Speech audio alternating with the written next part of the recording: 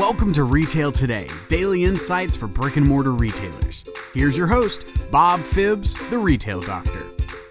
Are you one of those retailers that's given your associates tablets or something else as a training tool or as ability to check stock or something? If so, be careful because your employees' eyes are going right to the tablet, and that makes shoppers, feel uneasy because it doesn't feel like you really have focused in on them. In fact, I was at a conference not that long ago when this one retailer was talking about how they had tablets so that they could see customers' past purchases and their payment plans.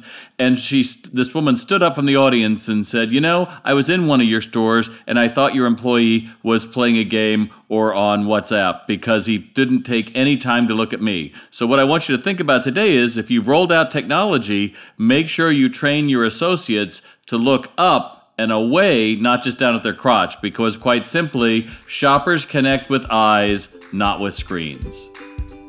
If you love what you heard on Retail Today, connect with Bob by visiting retaildoc.com or send a message to bob@retaildoc.com. Thanks for listening.